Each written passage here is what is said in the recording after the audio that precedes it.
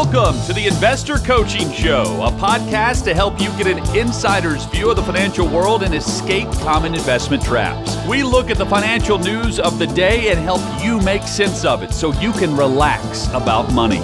And here's your host, Paul Winkler.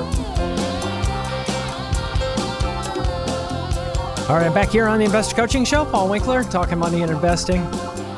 So, going through some of these basics, budgets are, I spend a little bit of time on that. And if you missed it, you're just tuning into this, you can go back on the website, paulwinkler.com, go to the podcast, subscribe to the podcast. And, we got a lot of this type of material on there, just helping you to thinking. And I like taking some of this stuff, some of the basics, and going back and looking at how we operate as humans and recognizing that we have a tendency to try to compete with each other.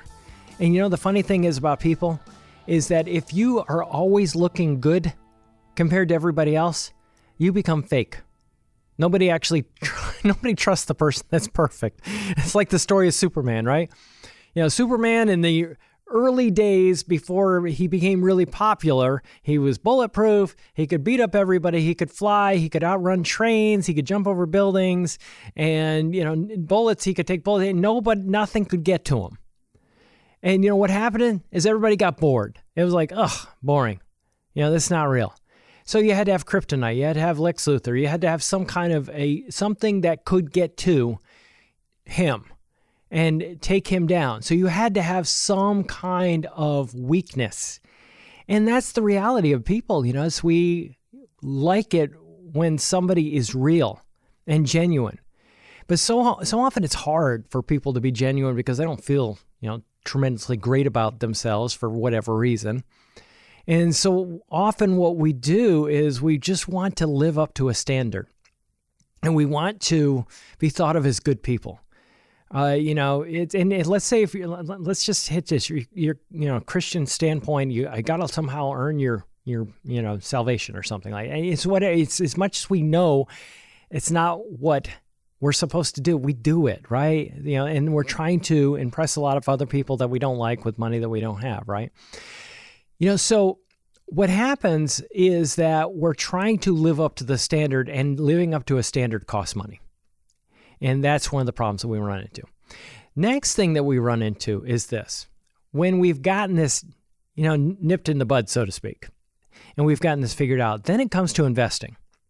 And we start to look at, where do we invest in our 401ks? I saw this statistic. I was teaching a workshop on this, and I saw a statistic. It's like 2/3 of people are putting all their money in target date funds. And you may be listening to this show and go, oh, Paul, talking about target date funds again. I have to. 2/3 of the people are investing in this. And, the thing that you've heard me talk about over and over again, the level of diversification, and I walk through this in great detail in this workshop on indexing. And it is eye-opening when you look at how these portfolios are put together, the index funds, how they're put together, the hidden expenses in the index funds. People that have no clue. I'm like, tell your friends. We should have millions and millions and millions. I see these things on, I'm going to rant here. I see these things on YouTube. The only 3 mutual funds you'll ever need, or, something like that. Only 2 or 3 mutual funds. It's this young kid telling you there are only 3 mutual funds, and they're typically like total market funds. And if this kid really knew how poorly diversified those portfolios were, he wouldn't be putting videos out. And certainly he wouldn't have millions and millions of views on those videos. I mean, people are eating this junk up. And they don't know what's going on. But it's really simple. Oh, only 3 things I got to know. I can do that. And then they jump in and they watch the video and go, oh, yeah, that sounds really great. Okay, I can solve that part of my life and then move on. Well, it's not quite that simple. And, the reason I teach about this is because if you understand why things work the way they work, then all of a sudden you're a lot more confident in your investing strategy. But back 20, 25 years ago, the whole thing out there was this idea of stock picking, trying to figure out which companies, I really like this company. They're coming up with a product. I like the product that they've got, and I'm really a big fan of it, and I'm going to buy their stock. Well, when I buy their stock, I'm assuming that it's going to take off in value Well, why would it take off a lot? Why would it go up a lot? Well, number one is that company's just dying to pay you a lot of money to use your money. Nah, probably not. The other reason is it must be mispriced. It's such a great product, and not everybody knows about it, but I know about it, and I'm going to buy it at the price that it is now, and then when it takes off, I'm going to be the benefactor of that. In other words, it's mispriced. It's selling for less than what it's really worth. Now, when I buy that company, I am buying it from somebody that owns it right now. Do you think the person that owns that stock right now knows something about the company? Yeah. Do you know more than they do? Probably not. Maybe not. But in the sum total, most trading is done by big institutional traders, and they study the companies pretty doggone well. So you're buying that from somebody that knows an awful lot about the company. So your likelihood of getting something that's totally mispriced isn't great. So buying individual companies, that got knocked out of the water, when John Stossel used to throw darts at the stock tables. And he would beat the professionals on a routine basis. He'd be throwing darts, and he'd be talking to Burton Malkiel, the Princeton professor, and he'd say, why am I beating the professionals? And routinely beating the professionals. And not by just a little bit, by a lot. And he goes, well, Burton Malkiel goes, they like to believe what they're engaging in is, that it's really helpful, but, the evidence is that it's not. That's a paraphrase of what he said. And he says, so what happens is they try to engage in trying to pick which companies are going to be better than others. But sum total, one fund manager is buying a stock from another fund manager that's selling it. And it's just like, one is going to be wrong, is the way I like to put it. So that, that was my eye-opening that, okay, engaging in that doesn't make a whole heck of a lot of sense. And then it was like, well, what we can do is tactical asset allocation. There are areas of the market that are going to benefit more from what's going on economically, and we can shift money between like large companies versus small companies, and large companies versus large value, or large U.S. versus small U.S., or, we can shift money between different areas of the market based on what's happening. Well, that's really an extension of the first thing. As you think about it, now we're saying not just an individual stock is mispriced, but the entire market is mispriced. That the whole thing is selling for a different price than what it's really worth. And it's really the height of ego to think that you know better than the rest of the market what something is really, really worth. So the idea when I look at these companies and I'm trying to move and I'm trying to sell out, that is really thinking there's a mispricing. But it gets even worse than that. Because not even that analytical, usually, if you look at actual trading data and you look at what people are really doing, it's usually not that they're going, based on what, the president's doing right now, this size company is probably going to do better than this size company, or this type of value company is going to do better than this type of growth company. It's not even that. It's usually, George, you see that large U.S. stock, that thing is really killing it. Those large U.S. growth companies are really, really doing well right now. I think you ought to be investing in some of those. It's usually that. It's like, what did well yesterday? Let's invest more money in that. And then you go and you stick all your money in that area of the market, and then all of a sudden it drops, like in 2000, 40%, and then tech stocks dropped 80%. And then it's like, maybe that wasn't the best idea. And then you move to the next thing you think is going to do well. Let's invest in real estate. And that's what happened, literally. I mean, when growth stocks did really, really poorly, people weren't looking at international small value, which, ended up doing the best in that next decade. They weren't looking at that. They were looking at real estate or anything, something that they were familiar with. And that's the other thing we tend to do as investors. We tend to look around as, what am I familiar with? And that's what it makes it so hard to stay disciplined, because I'm constantly looking at market segments or companies to invest in, and they are choosing me, as one of my friends likes to put it. I'm not choosing them. You ask somebody to name a fund company, for example, and you'll name a fund company, and guess what? It'll be a fund company that probably does a ton of advertising. Did you choose them? No, they chose you. They did a lot of marketing to you so that they were top of mind for you when it came to naming a fund company or naming a benchmark.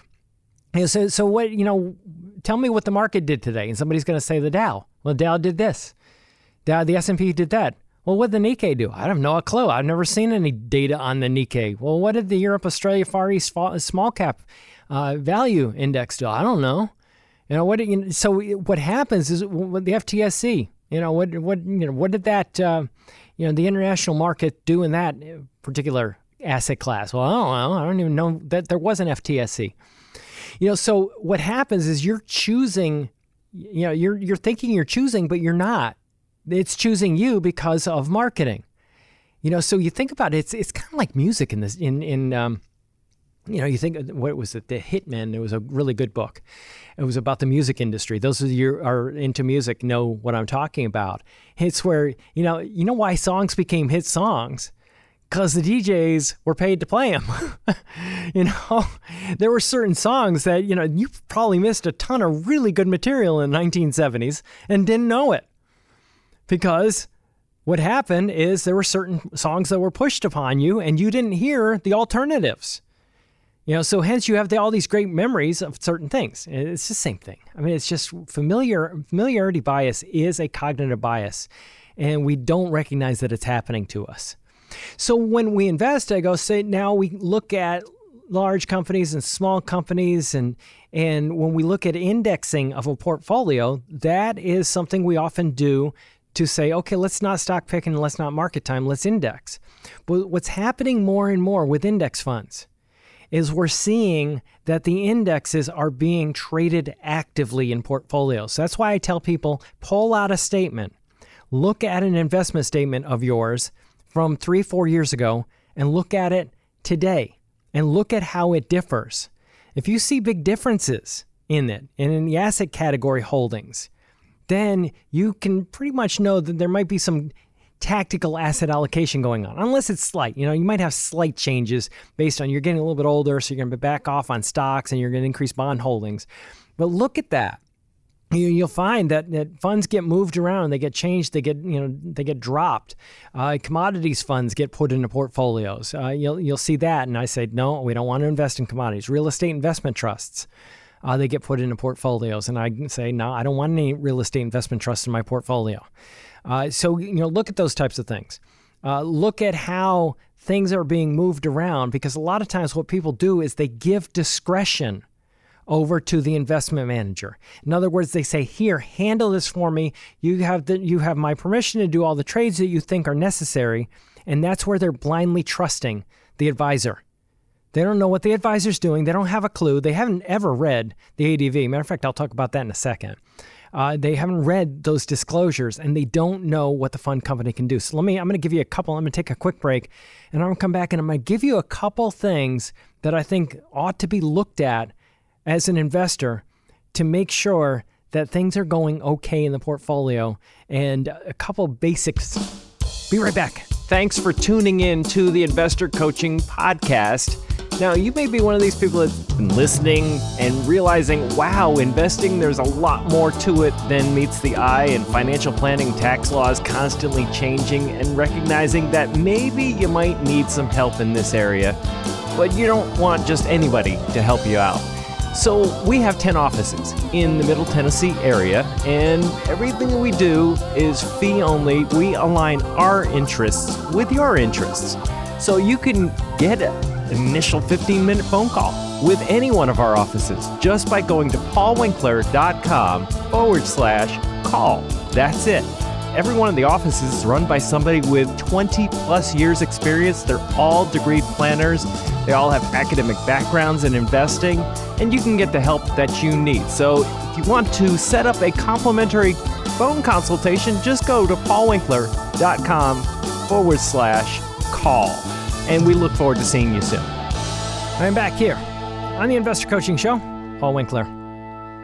So, I've been talking a lot about some of the basics. If you hadn't heard the first part of this hour, you're somebody that's kind of struggling with budgets, trying to kind of struggle and make sure that you're keeping yourself within means.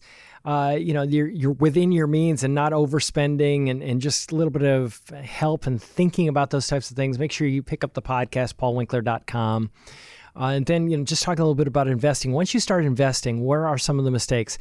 Active versus a more of a passive approach. And when I say passive, I don't mean just totally passive. There is some management of the portfolio, making sure re-optimizing of the portfolio, making sure the asset classes, the funds stay true to the asset class. And I did a whole workshop on that you can check out if you go under podcast on the webinars, on my website, paulwinkler.com.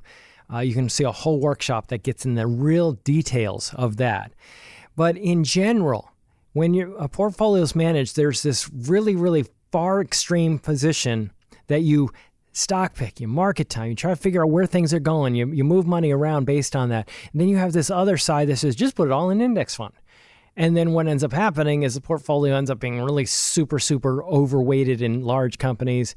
And then you have tracking, issues that you end up with. And there are a lot of problems that you can run into with that, and a lot of hidden expenses that people aren't even aware of.